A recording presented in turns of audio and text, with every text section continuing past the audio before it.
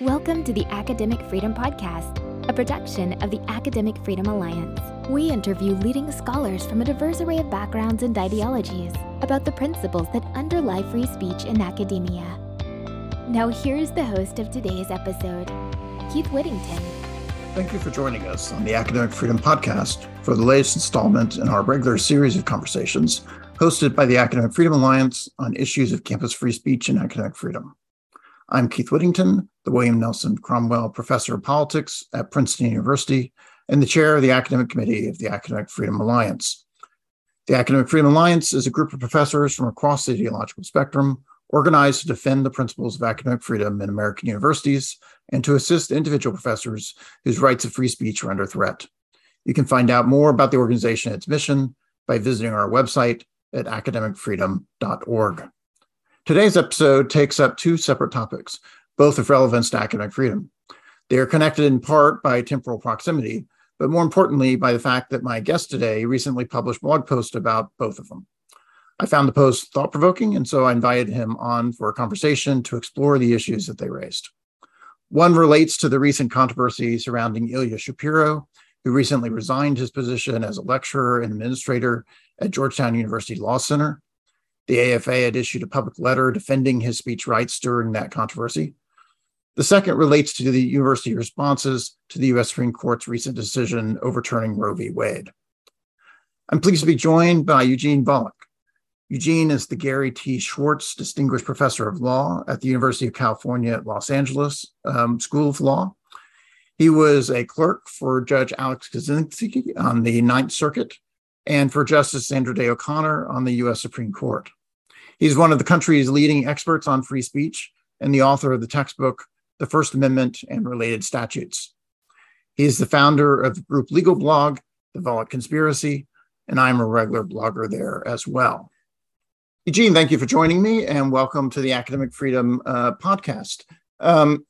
You want to start by giving us some basic facts about the controversy with Ilya Shapiro at Georgetown University Law Center, and then we can start digging into the report the university wound up producing in response to that controversy. Sure. So the controversy arose in the context of the nomination of now Justice Jackson. President Biden basically announced during the campaign that he would appoint a Black woman to the Supreme Court. And when Justice Jackson was nominated, it was pretty clear that it was in part because she was a Black woman. I think she's very well qualified Black woman who had a successful legal career and had been on the federal district court bench. But her race and sex were definitely reasons that were specifically given for this, as of course had happened to other justices in the past with regard to their sex or religion or ethnicity. It was very strong suspicion, or sometimes even specifically said that they were chosen in part because of their demographic factors. So Ilya Shapiro sent out a couple of tweets. Which read, and I'm going to read them right now, and I'm going to expand a few of the abbreviations. Objectively, best pick for Biden is Sri Srinivasan, who is solid, progressive, and very smart. Even has identity politics benefit of being first Asian, Indian, American. But alas, doesn't fit into the latest intersectionality hierarchy, so we'll get lesser Black woman. Thank heaven for small favors. And then, because Biden said he's only considering Black women for SCOTUS, his nominee will always have an asterisk attached, fitting that the court takes up affirmative action next term. So this created a firestorm of outrage because of the phrase lesser Black woman. And people said, oh, he's saying that Black women are lesser. In context, it seems to me quite clear that is not what he was saying. What he was saying is that she is a Black woman and chosen because she's a Black woman. Again, that much is uncontroversial. And that she is lesser than whom? Than Sri Srinivasan. Why? Because he had just said that objectively the best pick for Biden is Sri Srinivasan. And by definition, everybody else is worse. I do think this is a kind of poorly chosen language, as is not uncommon in tweets which are sent out. They're deliberately set out to be composed quickly. They're sent out without editing or proofreading, generally speaking. So he at the time it had been announced that he would become a lecturer at Georgetown Law School and the head of the Center on the Constitution that noted a libertarian law professor, Randy Barnett, runs. Randy, by the way, is a co-blogger of mine. I know him very well. I know Ilya well too. Not as well. We've certainly crossed paths in many contexts. So in any event, so there were demands that his offer be rescinded, essentially that he be fired even before he gets on the job. So the dean condemned the tweets, and again, I think in part because of a deliberate misreading of what it seemed to me quite clear that Shapiro meant. Although, of course, different people may read ambiguous language differently. That's one of the things about language. In any event, though, the dean announced that there'd be an investigation of this, and it went on for at least for a few months. I don't recall the exact number of months, although I should be able to figure out. For about 4 months, it went on. And then eventually they said, oh, he is, we exonerate him from charges of violating the harassment policy, the Georgetown harassment policy. Why? Because he wasn't a faculty member at the time. That the policy applies to faculty members, but he wasn't yet a faculty member. And Shapiro, on a bit of reflection, a couple of days of reflection, decides he can't work at Georgetown under those circumstances and publishes an op-ed in the Wall Street Journal, essentially publicly withdrawing his acceptance of the offer that they had been considering withdrawing but didn't. And I think his argument as to why this whole outcome would essentially have meant that he would be entirely lacking in academic freedom, and in fact, other people at Georgetown are lacking in academic freedom, is really very powerful.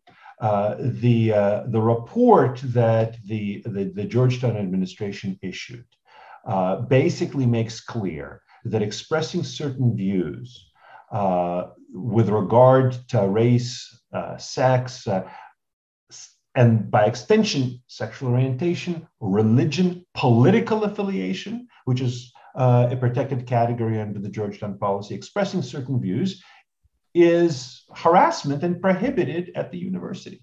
It's an overt declaration that faculty don't have academic freedom to do that.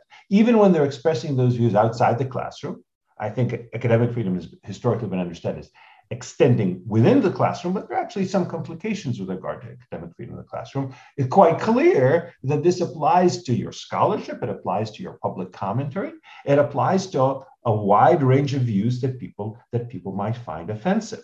Among other things, the report specifically said that had he said something like this as a faculty member, that might very well have been harassment and punishable.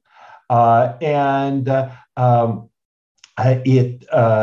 was applying this policy this harassment policy that bans, as I mentioned, quote, harassment, close quote, which in this case means tweets that offend people based on not just race and sex, but age, disability, family responsibilities, gender identity, marital status, national origin, political affiliation, religion, sexual orientation, source of income, and veteran status. This long laundry list of categories. So for example, if somebody were to post something sharply condemning Republicans, as in fact there had been Georgetown law professors doing, that would be, if the policy were applied even-handedly, that would be forbidden. Or imagine this hypothetical tweet. The Republicans could have nominated a serious candidate for some position, but instead they nominated an evangelical Christian who adheres to a bigoted and irrational belief system. That is, in fact, the view of many. It is a view that is clearly constitutionally protected. I think it's a view that's clearly protected by academic freedom. As it happens, that's not a view that I generally adhere to. I'm not at all an evangelical Christian, and I don't agree with their religious beliefs. But the fact is, I think a lot human experience tells us that a lot of people who are very, very smart believe all sorts of religious things that are outsiders think are kind of odd. That's not, in my view, a particularly reasonable basis for condemning someone, but it's obviously something that people have often brought up with regard to evangelical Christians, or with regard to extremist Muslims, or with regard to devout Catholics, or with regard to my own group, atheists. Right. But under this policy, this would be even more clearly punishable, because here this actually is unambiguously a condemnation of a particular religious group. It isn't just saying this candidate is a lesser evangelical Christian candidate because I'm telling you who the best candidate would be and everyone else is lesser. This is actually would be deliberately a condemnation of a particular group that's protected under the harassment policy. To draw on another incident that actually happened at Georgetown, there were some adjunct professors who basically, I think one was fired and the other one was pressured to quit because they were captured in after-class Zoom remarking that, in fact, their Black students disproportionately end up near the bottom of the class.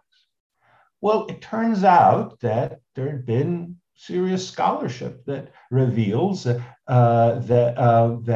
this indeed often happens, or at least happened in the 1990s. It's based on 1990s data, but there's a little reason to think that that's changed. And the assumption is it's probably because many of these schools have aggressive race-based affirmative action programs. They let in students, in particular Black students, in some measure Hispanic, but primarily the effect is particularly strong for Black students. They let them in when their predictors, their GPA and their LSAT are a good deal lower than the average for the class. The predictors are predictors because they do a good job of predicting. So unsurprisingly, just as the numbers predict, Black students end up near the bottom of the class. So an example I gave in a blog post I wrote about this controversy is, imagine a professor tweets the following, or even writes this in a law review article: with the exception of traditionally Black law schools, the median Black law school GPA has been at the 6.7th percentile. So basically between the 6th and the 7th percentiles of white law students, at least based on 1990s data, and only 7.5% of Blacks have grades that are higher than the white median. Why is that, and what can we do about it? Under the report's interpretation of the harassment policy, that would be equally prohibited, assuming it leads to enough of an outcry, on the grounds that it conveys the message that Black students are lesser. Now, I actually think it doesn't. It doesn't say that Blacks are inherently worse than whites. All it says is that this is the observed phenomenon. The reason is probably because of these of the pretty aggressive affirmative action programs. But we have to talk about it and figure out what's going on, because there are real consequences to that. But the report suggests that that is actually punishable. And let me just close with a quote from a professor whom I corresponded with, not about the Shapiro incident, but the earlier firing incident. I asked about whether about how one should react to the firing of those lecturers, and he said it was a good idea. I'm going to use the generic he here. Mm-hmm. I'm going to keep the professor anonymous. In my experience, it is factually incorrect to say that the bottom of the Georgetown class contains a disproportionate number of Black students. And, it's an interesting factual question. It would surprise me, but it's certainly possible. It surprised me given our assumptions about how aggressive their race-based affirmative action program of pretty much all the private schools at the top of the rankings is. It is also, in my view, wrong for faculty to be thinking, not just speaking along those lines, because it will tend to create the very facts that it purports to describe. So the theory is thinking about such things will create unfair or racially biased grading. So, it's not This is kind of thought crime. I mean, it isn't yet Right. being punished, but certainly if you were to reveal that this is your thinking, then consistently with this professor's view, you would be punished for harassment, for discussing important facts about life at academic institutions. In any event, I've talked for a long time because it's a complicated issue.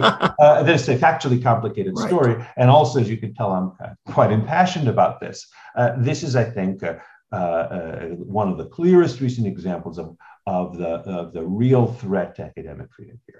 We're not talking about just personal insults. We're not talking about even, as I said, about speech in the classroom. We are talking about people being able to discuss the issues of the day and to criticize the existing administration, criticize leading officials. That right is basically being stripped away whenever it touches in ways that some people might find offensive on matters of race. And again, assuming the policy is even-handedly applied, religion, sex, sexual orientation, political affiliation, and the like. And that, I think, is poison for academic freedom at American universities. Yeah, one of the worries in these speech controversies, of course, is that there's a bad application of the particular individual. And so some individual wind up suffering when they're in the midst of these controversies because the university isn't willing to adhere to its own rules, or it applies its rules in a problematic way in these particular cases. But the other kind of concern that arises is the university just winds up generating very bad rules. They're going to have consequences down the road, have sweeping consequences for lots of other people in the university. And part of what I thought was particularly striking about your post relative to the Shapiro controversy, because the university, when it made its decision, the dean announced what the decision was, referenced this report, but the report itself was not released publicly. You got your hands on the report and were able to see the details of what this is the University Office of Institutional Diversity, Equity, and Affirmative Action.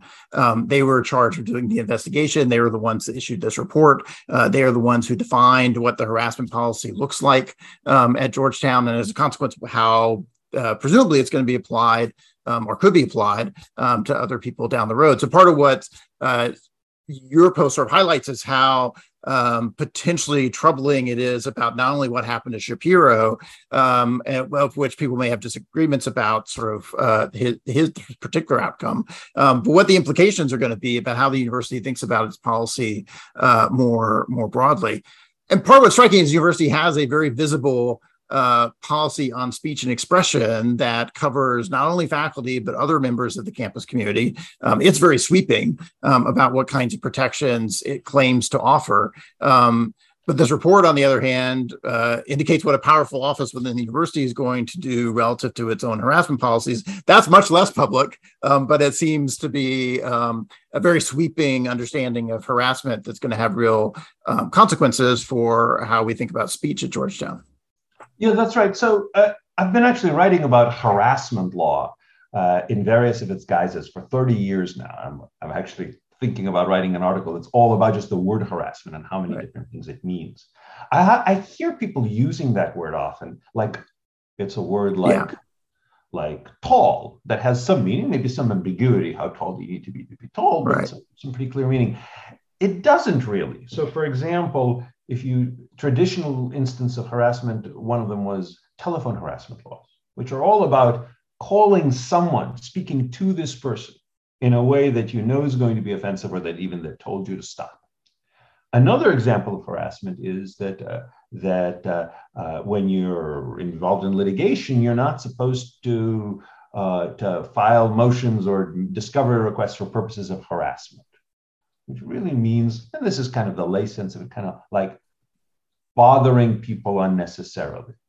But there again, the focus is actually on not offending people. The focus is on actually imposing huge financial costs. Like if you file some motion, they have to have a lawyer respond to it, and time costs and the like. There are hunter harassment statutes in some places, which are aimed at preventing people from kind of accompanying hunters, anti-hunting activists, and interfering with their hunting. Again, very different kind of thing. And then there's so-called quid pro quo harassment, which is basically sexual extortion.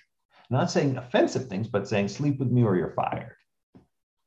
That's a very different kind of harassment. Right. And then there's the so-called hostile environment harassment, which is tends to be defined as speech that is severe or pervasive enough to create a hostile, abusive, or offensive environment, work environment, educational environment, in some places public accommodation environment, housing environment, based on whatever the anti-discrimination categories are: race, religion, sex, sexual orientation, in some places citizenship status, political affiliation, etc., for the person who's complaining and for a reasonable person.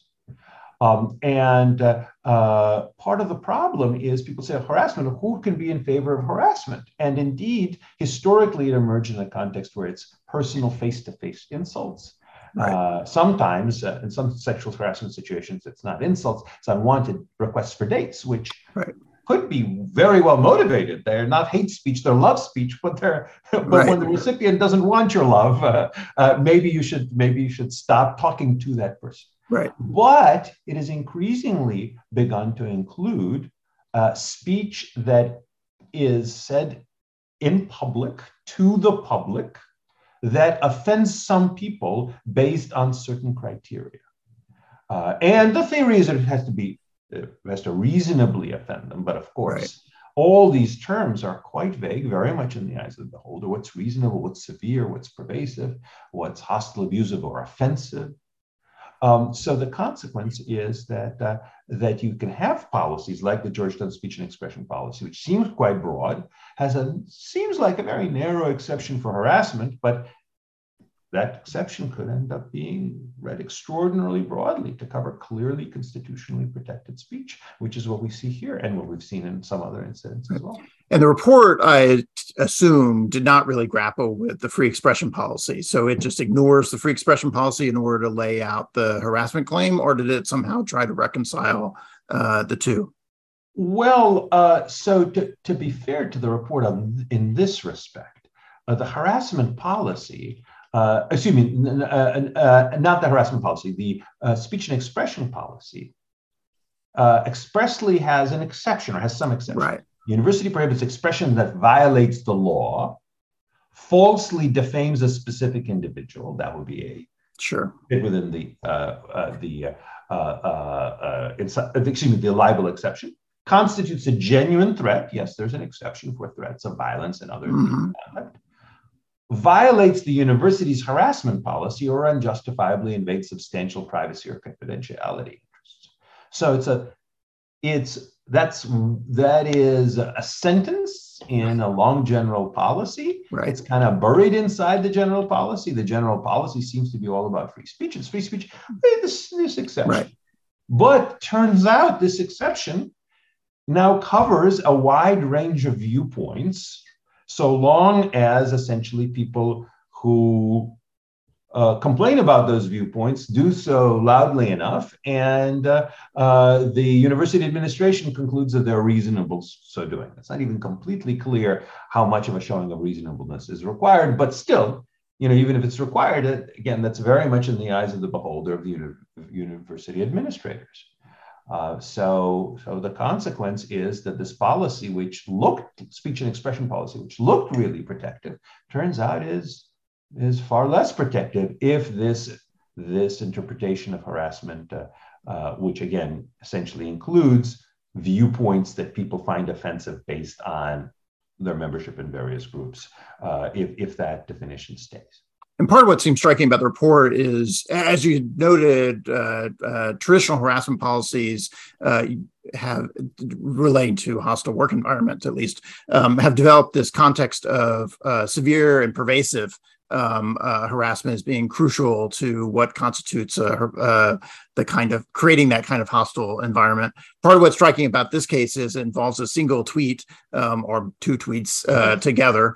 So a single episode of speech that was characterized at least as being potentially harassing. And the report said, well, if you'd actually been an employee at the time you issued those tweets, you could have been fired for it. And if you ever do it again, you could be fired for it, which suggests that single incidents, isolated incidents, are going to be sufficient to trigger the harassment policy with the most severe sanction of firing you. You don't need sort of this more extended pattern of a lot of different activity in order to add up to creating the hostile environment that a lot of traditional harassment policies would require.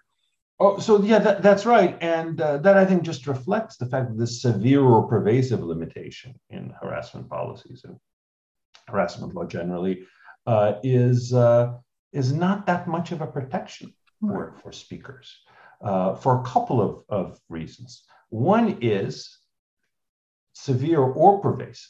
Now, for a while, actually, up until basically now, for several years, starting with I think the Trump administration, the harassment policies as to student speech use the phrasing severe and pervasive because of a Supreme Court case which talked about severe and pervasive harassment in the Title IX student.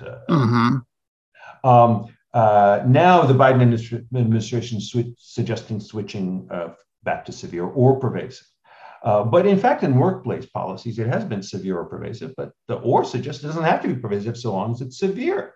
Well, what counts as severe? One might say it's severe is like if it's say a rape, because sexual harassment policies apply not just to speech, but physical conduct, or it's somebody physically groping someone, let's say. But, in principle, you can imagine severe is severely offensive. How do we know? Because there's a petition now ginned up on the internet with thousands of signatures, and there have been protests at the school. Well, that shows that it's severe, right? But even if you say, no, it also has to be pervasive, what does that mean? Especially when a hostile environment, we've been told by courts and by administrators, can be the aggregate of a bunch of speech from a bunch of people. So the only way that an employer or an educational institution can prevent harassment is to block every individual incident or punish and deter thus every individual incident of what might, when aggregated, add up to harassment. Because otherwise it's possible that this person's tweet and that person's statement in the lunchroom and that person's article will aggregate to create this environment. Now, in fact, actually, if you look at the litigated cases, for a lot of them, the plaintiff, in fact, most of the ones that I've seen, the plaintiffs are required to show quite a bit for severe or pervasive. And there are a lot of situations where there are multiple insults, quite severe insults. The court says that's just not enough. On the other hand, there are some where courts say even a few incidents are enough, in part because that's what happens when you have vague language like severe or pervasive. The only way it seems to me to avoid that is by saying, look, harassment might be, say, face-to-face insults. It may be unwanted communication, but it can't include political, ideological statements said to the public about the issues of the day. And especially it can't do that at a university, where the job of the faculty is to discuss issues in a way that is open and often controversial.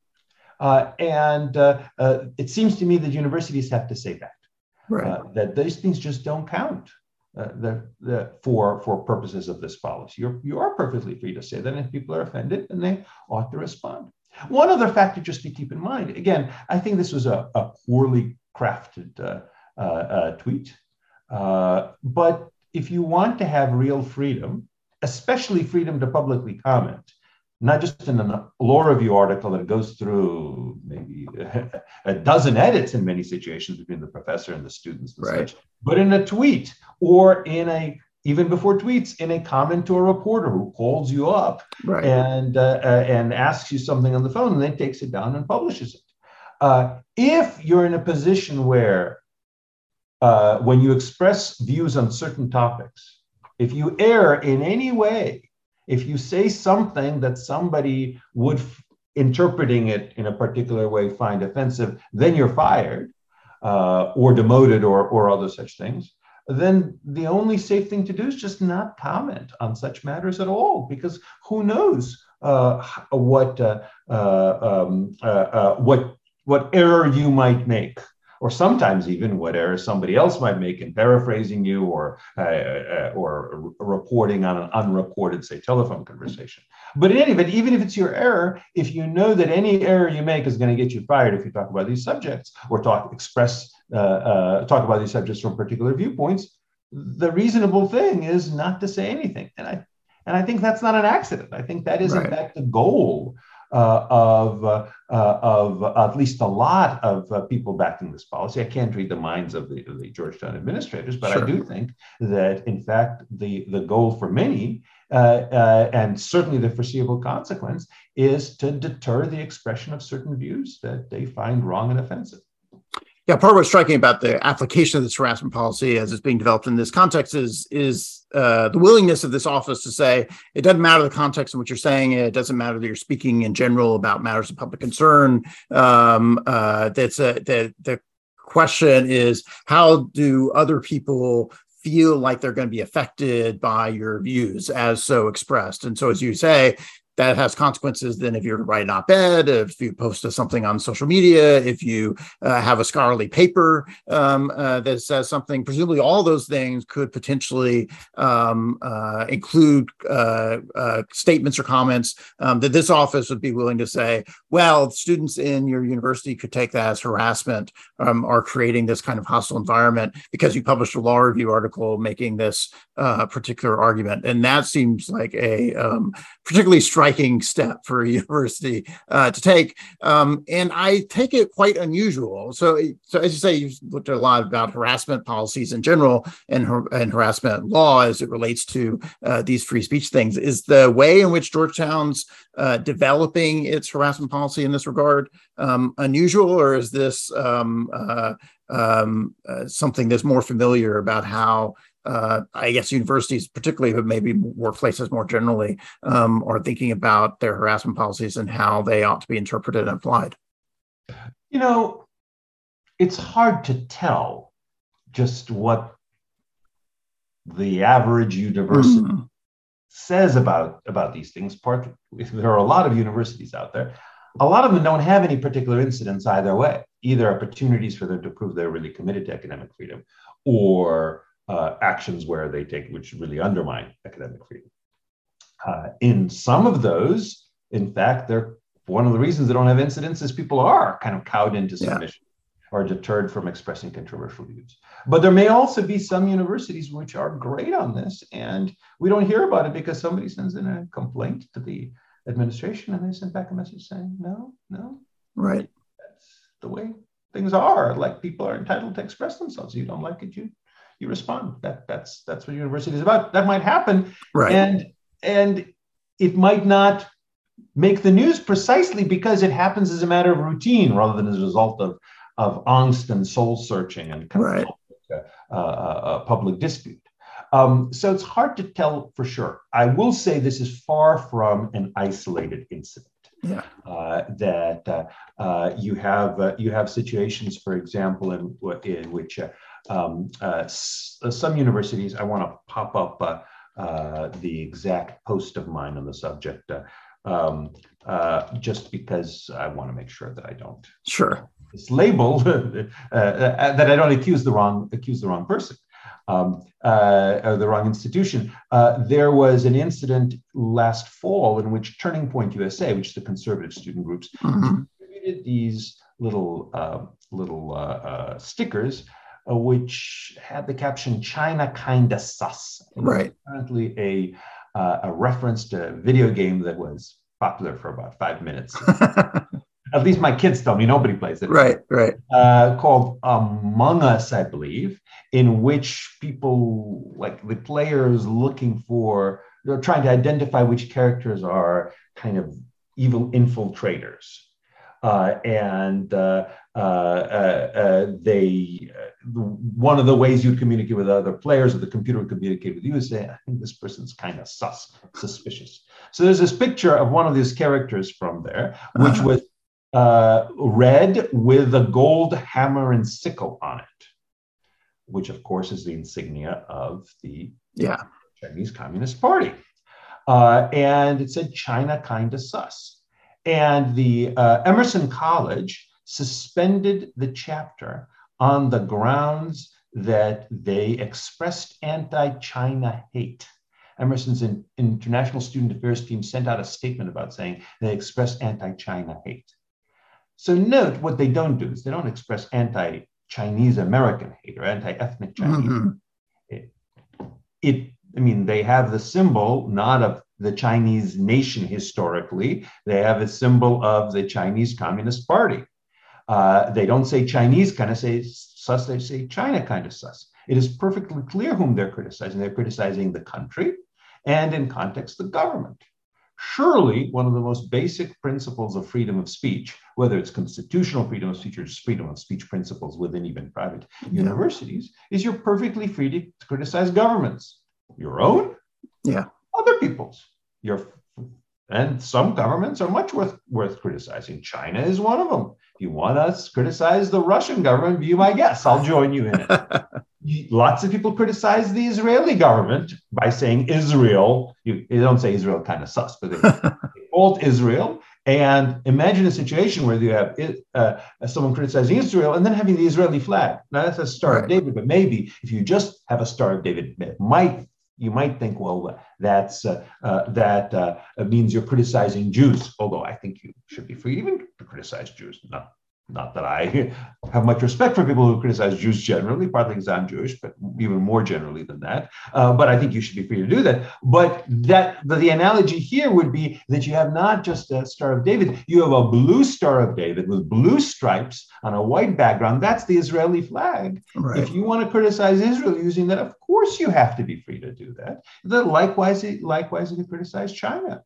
And yet Emerson College thought nothing of just suspending the student group expressly for that for their very speech on this subject. These are just a few examples, and there are plenty more.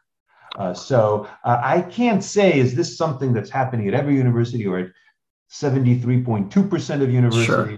But it is a trend. It's happening in a lot of places, and if it's not stopped, it's going to grow. Yeah.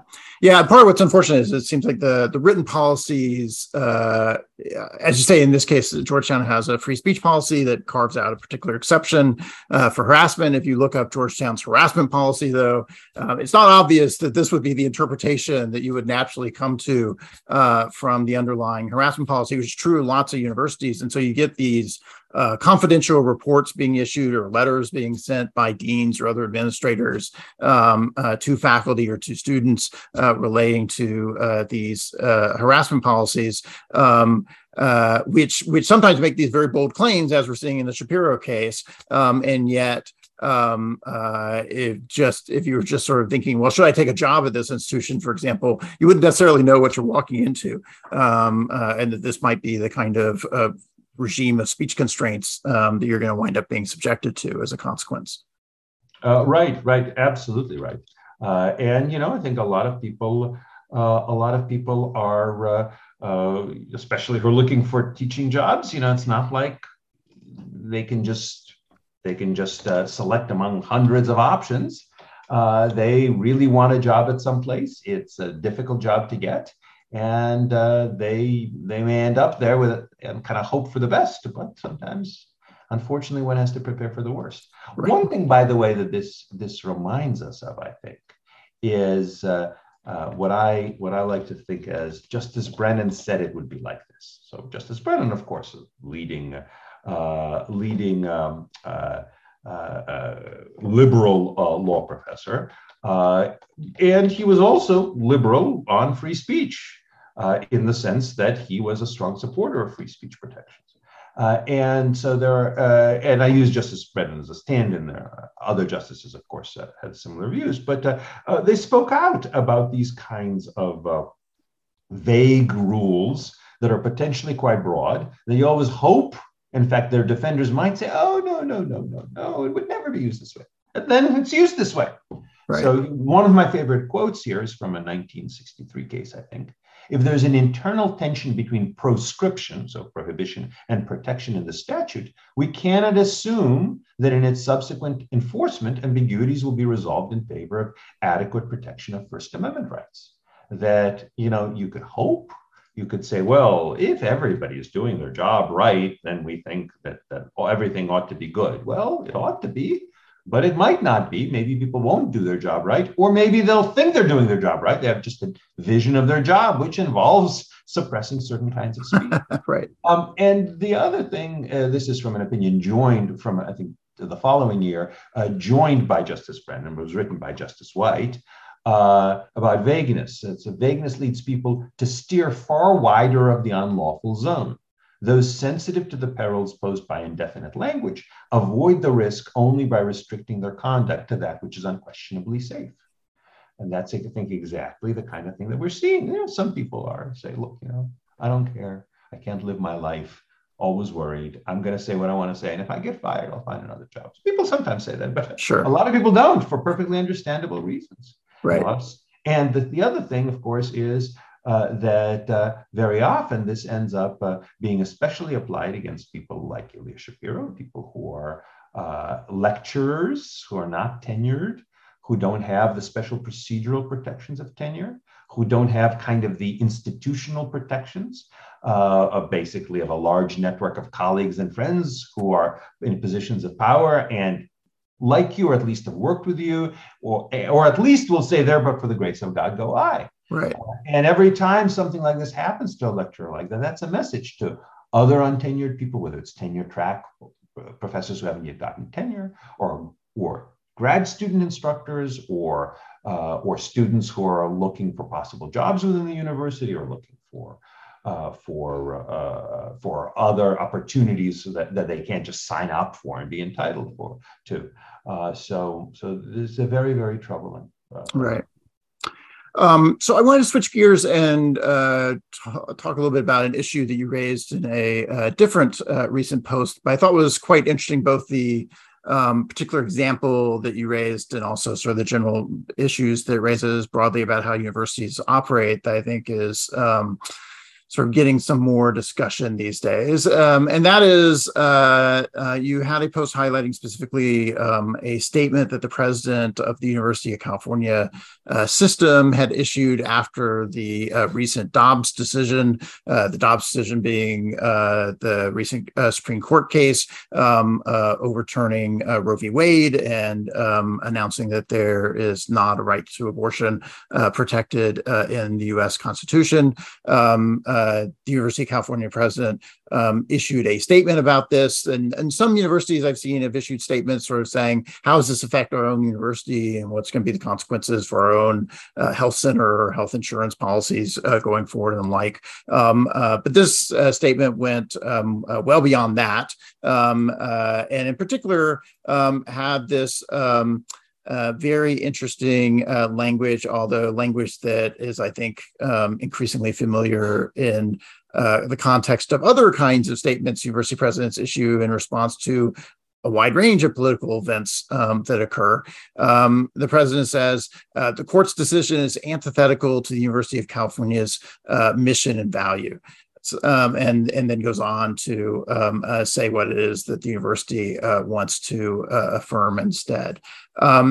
So what's your concern about presidents issuing statements like this? And do you think this is a particularly extreme example? Is it an unusual example? Or do you see this as being the kind of thing that actually happens fairly often? Well, I have seen other statements, both from universities and departments within universities like this before. I do think it happens in some measure. Again, I can't say exactly how often. I should stress, I don't think this is as bad as firing someone or threatening to fire them for their speech, or putting out a speech code saying you can't condemn or disapprove of abortion and the like. And I mean, there's a perfectly plausible argument that universities as institutions should be able to express their views on various subjects. Certainly private universities have a First Amendment right to express their views, but maybe even public universities should be able to do that. But I think that there's a real downside to that. Mm. It was discussed back 50 years ago now in the Calvin report, written by Harry Calvin, who's a noted, I think, constitutional scholar. It pointed out that universities are supposed to be about developing, furthering, and communicating knowledge. And they work best if they are understood, both by people within the institution and by outsiders, as being fora for this process. And where the forum operator doesn't take a stand on what's the right outcome, but just saying, I'm going to provide a place, provide an institution where people can debate these things. And if you do take a stand on what's the right outcome and say, here are our values, and this is antithetical to those values, then two things happen, at least two things. One is some people in the institution might say, I better think twice before saying something that's antithetical to those values. I mean, let's say somebody does think that the Dobbs decision is correct. I think, as a matter of first principles constitutionally, I think it is right and Roe is wrong. As a matter of stare decisis, I think it's an interesting and difficult question. It's not quite my field, so I'm not really fully at rest on the subject, but at the very least, I think it's quite plausible. And lots of people think it's absolutely right. But now they've been told that the decision is antithetical to the university's mission and values, which suggests that maybe they're antithetical to the university's mission and values. So again, if you are a grad student at a university, if you are, that is to say, somebody whose job and future is at the mercy of the institution, if you're an untenured faculty member who's coming up for tenure shortly, are you going to write an article that shows that your values, if it's an ethical article, or even if just a kind of purely technical legal article, you may have sort of values about constitutional interpretation, are antithetical to your employers, you might be reluctant to. But the other thing is also members of the public already have, I think, something of a perception that universities are basically, in many ways, left-wing advocacy institutions. And some other time they might have thought it was right-wing advocacy or mainstream kind of core or mainstream advocacy institutions that deliberately cut off the ends of the spectrum. But today, I think many people have this perception. I think it's probably true of some of them. As a result, scholarship that comes out of those universities, or even universities in general, people will say, look, if it matches their mission and values, maybe it's really mission and values driven scholarship, rather than scholarship that really comes in to the process saying, we don't know what the answer is, and we'll go where the evidence and the argument leads us. So I think it undermines the true mission of universities to say this much. And one way of illustrating this is there are institutions that clearly have a particular mission and values, and those are really devoutly religious institutions, not just ones with a religious history, but ones that are devoutly religious. And if you hear, for example, let's say, a hardcore Catholic institution, I'm not sure how many Catholic institutions would take this view, but some might say, we are against Roe because it's against our mission and values. And then there's scholarship coming out of the university or event being put on which purports to expose all the errors or all the problems with abortion. I think maybe people will say, yeah, of course they'd say that. They're ideologues. They're religious ideologues. They're just about pushing their own particular view. They have a constitutional right to do that. I'm not going to view them as especially credible. I'm not going to view them as kind of thoughtful analysts, because at least on this subject, they've announced, again, by hypothesis, of all such universities, but assume that it does announce this, they've announced that this is the result they're going to reach. And surprise, surprise, they've reached this result. Like, what's it to me? So I think the same thing, we're in danger of happening. Maybe it's already happened. Maybe it's irreversible. I don't know. Right. Maybe university president statements don't contribute much to this, but other things like, for example, the kind of ideological monoculture among the faculty in many departments does more. But in any event, the danger is that people will say, look, I can't trust what comes out of universities, because we know that they just want to promote a particular set of values. And if they're not my set of values, then why should I listen to them? It sounds like they're kind of the adversary, my ideological adversary, rather than an honest broker. And one of the things that's, I think, particularly important to notice here is that the president isn't just saying that that the part of the university's mission and values is that women should be able to get abortions. In fact, actually, university that runs hospitals does have to take a stand on which procedures to provide, and may in fact say, look, we think we provide this procedure because we think it's really important to women's lives to be able to get abortions. And it is in fact part of our mission to provide abortions. But of course, the Dobbs decision didn't outlaw abortions. It just said it resolved a particular question of allocation of legal authority. It said, Roe said that questions of abortion should be resolved by the majority of the US Supreme Court. We say the questions of abortion should be resolved by the political process in each state. I oversimplify here, but basically that. It's an interesting and important question of allocation of constitutional authority. That is not an issue on which the university has to have a view, the way it does have to have a view about what right. It provides in its hospitals. That is not a scientific question. The way that medicine does have particular stands on certain views, like these procedures are likely to be safe and effective, and these ones are wrong. It is a question. It's a contested and difficult question of political theory. I'm quite sure that the president of the university is not an expert on that particular question. That's just not his field. He was, I think, university presidents usually are academics, but I think he was in medical school. Right. So this is not something that a university, it seems to be, ought to be deciding. As this is our value is to have these decisions be made at this level rather than that level. Of course, as you note, part of the concern is that it shades how people think about all the scholarship that might be produced by individuals within a university as a consequence of sort of giving the university a particular image in the public mind that undermines the sense that the university is a relatively neutral institution with a kind of expertise that can be trusted by all sides. In our current environment in particular, I think there's got to be concerns at this point about for both public and private universities as to how much outsiders are willing to support the institution itself. And so it may be that in California, the University of California president issuing a statement like this is going to go over great, such that they'll be politically rewarded. You can imagine if the University of Florida president issued a statement like this, it might not go so well relative to how politicians are likely to respond. So perhaps one implication of that is then, well, if you're in California, you ought to be issuing statements like this exactly in order to suck up to the local political leaders and lean into the local political environment.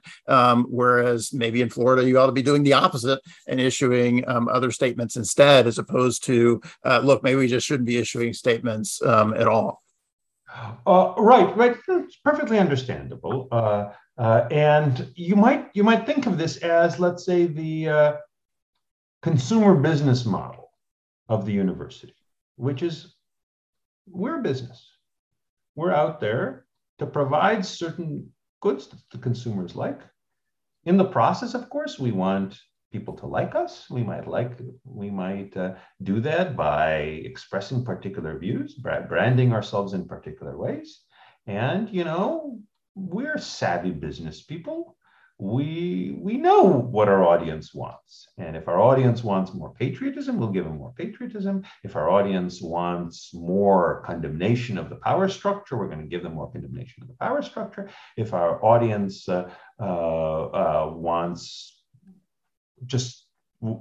our audience wants us to keep quiet, then we'll keep quiet. Right. And we'll tell our employees to keep quiet. Perfectly understandable. That's the way many businesses operate. And, there are pluses and minuses to that, but it's a reality. But that has certain implications to it. One of which would be really an end to academic freedom, because just like many businesses, at the very least, very strongly discourage employees from saying things on controversial topics. Sometimes they may actually prohibit it. Some states actually bar employers from dictating their employees, especially off-the-job political activity. But other states allow that. In any event, they say, at the very least, as part of your job, you're not going to say anything controversial. So that's kind of the end of academic freedom, at least on Right. subjects that are at all controversial. But the other thing is, I get a nice salary from the people of the state of California. And if I were at a private university, it would be from donors and past donors and others to do certain things. One of them is teach students how to be better lawyers. But that's actually a very small fraction of my day. My teaching load is 10 hours a week, which basically means 10 50-minute hours, 26 weeks out of the year. So we're talking about, there's preparation and grading. Let's not downplay too much. Grading and such, but this is deliberately considerably less than half of my time. Right. The remaining time, I'm being paid to produce scholarship on whatever subjects I think are interesting. I like to think that I'm adding some value, but this is a classic public good. Right. Even if it's good, some people think it's a public bad. Yeah, exactly. But even if it's good, and even if it's on a practically important topic, as law is, it's something, the citizens of the state of California, or taxpayers of California, aren't getting direct benefit from what I'm doing any differently than in other states, because I don't write specifically about California law, I write about national law more generally. Sure. There's been a judgment that the production of knowledge and the dissemination of knowledge, even in situations which, from an economic perspective of the funder at a normal business, would be seen as inefficient, would be seen as throwing away money, because it isn't directly monetized by the business. It supposedly benefits society at large. That's something we want to subsidize. And one question that I think taxpayers and others would say is, okay, if we think this really is the production of knowledge that's really open to all sorts of perspectives, maybe including my own, and if they disagree with mine, at least it's because everybody can express these views, but the experts, rightly or wrongly, end up reaching a different result in the majority of the scholarship, then I think people might say, okay, this is worth subsidizing. But the more it looks like, this is for promotion of a particular set of values and a particular mission, which happens to be the mission of the moderate to far left. Well, I could see people on the moderate to far left wanting to continue funding that. It's not clear to me why people on the right or even in the center would really want to continue funding that. And if the response is, well, how narrow-minded of you conservatives to stop funding this, because you're now trying to censor what people are saying, I think one possible response is, look, we wouldn't be trying to censor it, or at least fewer of us would be trying to censor it, if we really thought this was going to be an open debate, because that's what is valuable for us to support. But if it does look like a means of promoting a certain set of values, if we don't happen to share those values, why exactly is there anything wrong with us deciding we want to spend our money on promoting our values rather than your values? Right. Would it help at all from your perspective if the university president had been clear about, I say clear because it's not obvious that in fact this was the intention at all. So it's maybe not be a clarification, it may just be a change. But if the university president sort of emphasized, this is just my personal opinion. So I'm issuing a personal statement reflecting my own personal views. This is not in any way a reflection of the institution, et cetera.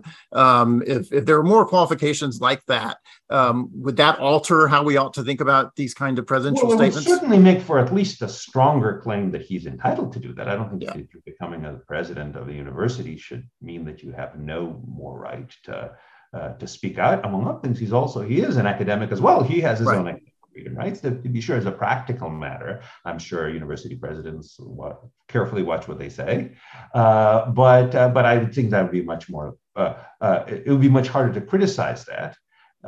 However, who really wants to know what this particular person believes? He is an administrator of a university system. Most people would say, if you were kind of a nationally prominent scholar, maybe we'd listen to you. But if your main claim to fame at this point in your career is you happen to be an administrator, we're not sure that's that interesting. Right. It is precisely the fact that he's speaking on behalf of the university, sending out the message, I believe, one way or the other.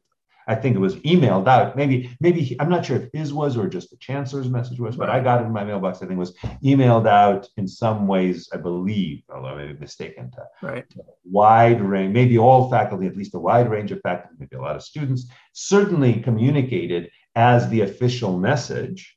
That's what makes people pay attention to it. Now, I do think, though, it's important to acknowledge that universities do have to take stands on certain things, because they have to decide what to teach. They have to decide, let's say, what subjects to teach. They teach chemistry, not alchemy, astronomy, not astrology, right? That is part of their mission. They've got to make that decision. Sure. They have to decide what medical procedures to perform. So if, for example, he sent out a message saying, I just want to assure everybody that the University of California is going to continue performing abortions and teaching people about abortions. That's something that certainly California law authorizes, but also we have to decide as an institution whether that's a valuable procedure for us to be performing. And yes, our medical faculty and the administrators whose job is to do that have decided that, and we stand by that decision. We think it's really important to be able to do that. Of course, we're a place where scholars and doctors could say, we're against this, but we have to make a decision as to what's covered and what's not, and we certainly do cover this. I mean, I think that would be perfectly legitimate and important for the university to reassure people. Say, oh my God, there's this new decision. Can I even get an abortion through my UC healthcare plan or the UC hospital? Yes, absolutely, you can. That's something on which the university has to take a stand, and I think it communicate that stand, especially if it conveys at the same time we're a place with a lot of people with a lot of different beliefs, but at some point in deciding what procedures to perform, we have to choose one or the other, and we've chosen this. The university does not have to take a stand on how do you interpret the due process clause of the 14th Amendment. Right, and certainly there's presumably some public policies the university should or needs to take a stand on as well. So affirmative action, for example, which has direct implications for university policies. Lots of universities have been very vocal about what their own views are about affirmative action as a matter of public policy, as well as sometimes law. A lot of universities were very engaged in the arguments relating to immigration policy during the Obama and Trump administrations, relating to Dreamers and the like. And I'm sure the California system was among those that was weighing in about what they thought the right immigration policy would be, on the claim that this would have consequences for their own students, for their own faculty, for their own hiring decisions, et cetera. And certain things definitely do, like the policy about what to do with people who are illegally immigrated has some effect in universities, but not vast effect. The policy is about legal immigration, and in particular student visas and such, tremendous effects both on the quality of the service that the university provides, because there's actually some value in having people from all over, and on the revenue stream of the university, because a lot of these foreign students pay full freight. So yes, it does have to take a stand on certain things, and I totally agree. I disagree with probably 95% of my colleagues with regard to race-based affirmative action. I was actually one of the drafters of the Prop 209 junior position, but still I was involved in the drafting of it back in 1996. I think that race-based affirmative action is wrong, but of course the university has to make decisions whether it thinks it's right, and it can convey that decision. Again, I would hope it would convey that decision under the with an acknowledgement that, of course, different people at the faculty are entitled to take different views on the subject, but it certainly could convey that decision. I think we have to recognize that at some point, the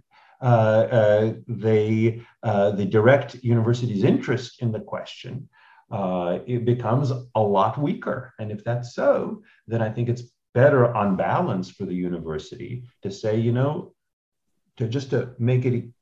to assure people we're an honest broker on certain subjects, we're not going to take a stand on those subjects. Our faculty might take a stand, and our faculty may take opposite stands, and that's itself actually a valuable thing.